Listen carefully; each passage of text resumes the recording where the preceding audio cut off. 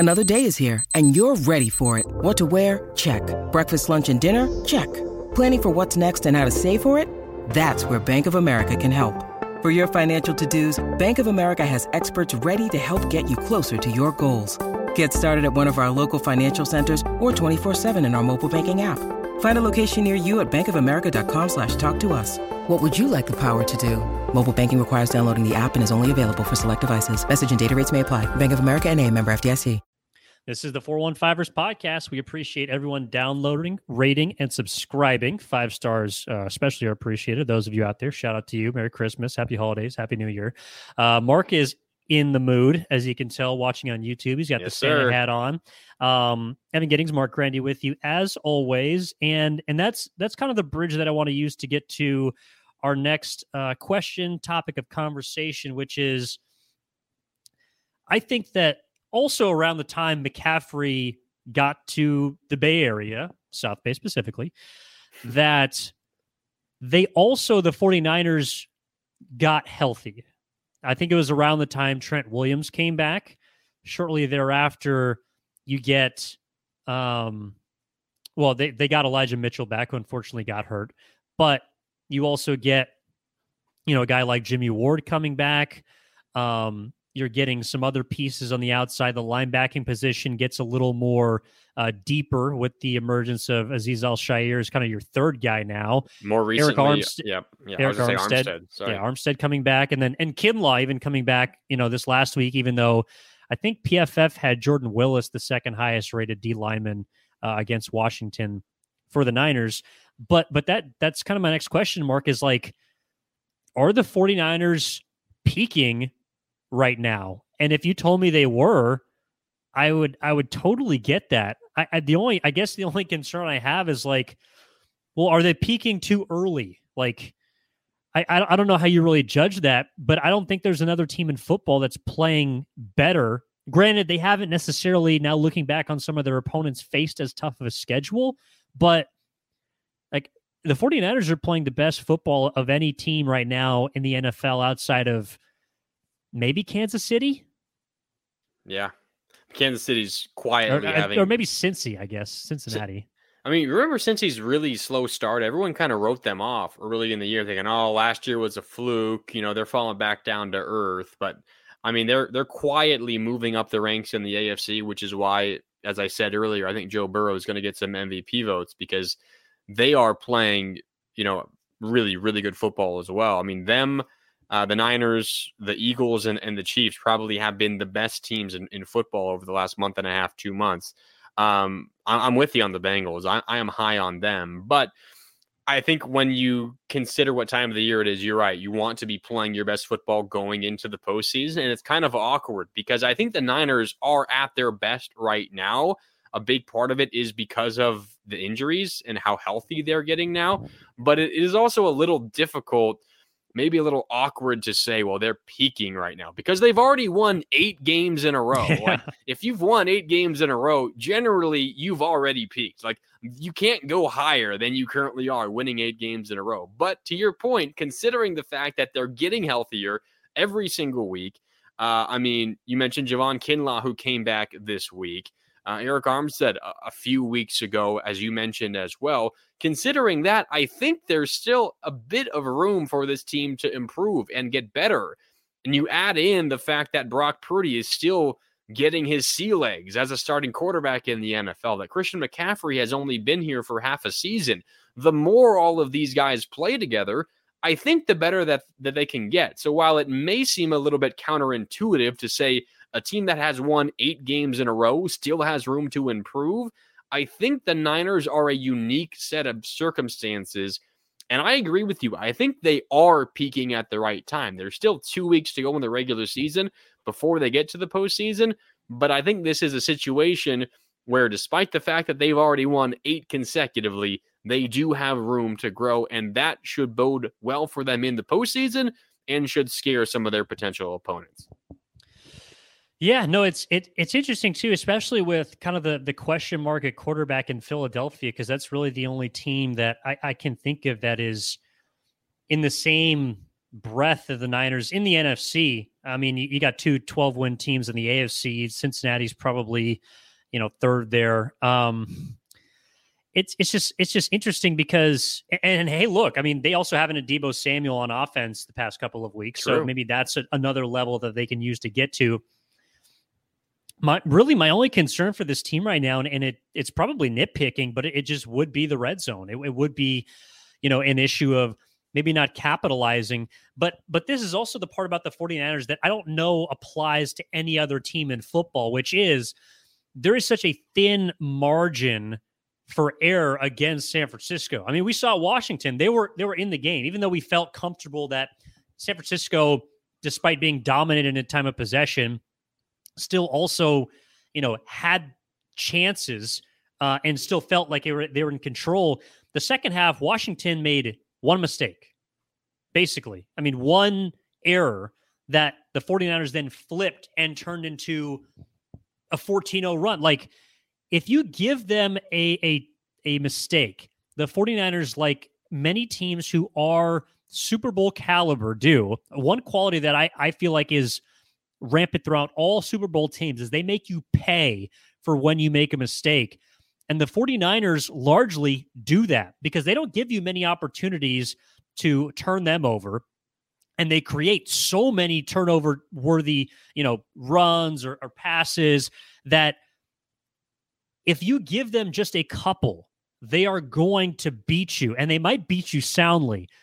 So for me, as much as I might get hung up a little bit on some of their red zone inefficiency this year, it seems to be outweighed by the fact that they play enough mistake-free football and they make opponents pay for the few mistakes that they do make against San Francisco, that it just comes out to be kind of like a net neutral when I'm looking at things that I might want to see more of. Yeah, it's a good point. I hadn't thought about it that way either, but I think I agree. I also wanted to jump back to something you said earlier. We're kind of talking about the team peaking at the right moment. You said, well, it's also maybe you look back on it now, who have they really played? Some of the teams that they've beaten recently have gone on to, lose their last handful of games. Like the Seahawks simply can't win football games anymore. The Saints, Miami, that's a really good one as well. The Saints are kind of, they're kind of in a middle area right now. But it's like what we talked about on our last episode, previewing this game. Entering this week, week 16, opponents the week after playing the 49ers were 0-12. Well, you can add another one in the loss column. Opponents now 0-13 the week following playing the 49ers, as the Seattle Seahawks, despite having that mini bye after their Thursday night game in Seattle against the 49ers, they got pummeled by the Kansas City Chiefs. Certainly not an embarrassing loss. The Chiefs are the better team by a mile at this point of the year, but still 0-13 opponents the week directly after playing the 49ers. So I think, to your point, maybe the Niners haven't had the toughest schedule recently. They have beaten some, quality teams, some decent teams during this stretch. But also, when you look back at it, I think you kind of forget the fact that when teams play the 49ers, it takes them a while to recover. The Niners beat you down physically, that you are not as prepared, not as ready to compete 6 days, 7 days, 8 days later, whatever it is. And that's a big reason why teams, after they play the 49ers, lose. And as a result, the Niners' schedule after the fact might not look as good as you considered it to be in the moment. So I do think there's a bit of a middle ground you need to consider when you think about the teams the Niners have beat, because a big reason, in my opinion, why teams are struggling, in the present is because they recently played the 49ers. It's kind of a bit of a give and take there, but I think there's some truth to that as well. No, I think you're onto something. I see what you're saying is that they, in a way, kind of hurt themselves by hurting other teams. True. When it comes to their strength of schedule. I mean, right now in the NFC, based on the way teams are now and their records, of course, strength of schedule fluctuates every week, but the 49ers have had, according to strength of schedule, the easiest schedule in the NFC. That is a fact. And so I do think there is a middle ground, and a lot of that is self-created, but it's also something that I think is going to be a topic of conversation more so come playoff time of like, how tested are the Niners really? And we can dig into it more in the next episode, but it's something I definitely want to note and keep an eye on. Mark, I know we're doing this on Monday, dropping it a little bit later, but do you have a game ball from Saturday? A game ball for me, guy we talked about earlier, I'm going to go with Nick Bosa. Phenomenal again, had a couple of sacks, a forced fumble that came at a big moment. The Niners turned into points as well. Nick Bosa, as we talked about, the best player on this Niner team, the best player on the best defense in the league, perhaps the best player on the best unit in the league. Nick Bosa deserves a game ball this week. Yeah, I'm kind of with you there. That's going to be mine. Although I did my soliloquy earlier, so I don't really feel like I kind of need to. It seems like on defense we kind of alternate between the two linebackers of Fred Warner and Dre Greenlaw. Fred Warner had 13 tackles this week. That was pretty impressive. But I guess if I had to go a different direction, it'd be George Kittle. Yep. George Kittle actually did set a personal record this week. He now has 7 touchdowns on the season. That is a career high for him in a single season. And 4 of them in the last 2 games. So he's reestablished himself, I should say, as a top-tier tight end. May or may not be leading my fantasy team to the final. Who's to say? But George Kittle would get my game ball just because of how much of a safety blanket and dynamic yards after catch threat he has demonstrated himself to be each of the last 2 weeks, more so this week than last. That will do it for the 415ers podcast this Monday on Boxing Day. What's up, Mark? I do have one more thing before we do wrap. It'll take a couple of minutes. So in the holiday spirit, if you're watching on YouTube, I have my Santa hat on. The Niners communication staff, they send out game notes after games. And this week they decided to split it up into categories related to famous holiday sayings. So I want, pun related. They're fitting their players' names into it. So I want to read them to you, and I want you to choose your favorite Niners holiday-related pun. Okay, Evan? So there's a bunch of them. So stick with me. Yep. You don't sound very happy about this. No, sorry. I'm enthralled. The first one, Jingle Bell Brock. Jingle Bell Brock is the first one. After that, we have yourself a McCaffrey little Christian. That one you can tell they spent a long time thinking of, and they just simply couldn't find anything better, and they just went with it. Not going to be the winner, I can guarantee you that. Ray the Red-Nosed Reindeer. It's a good one. That's an early leader. After that, Sweet as Kittle Canes.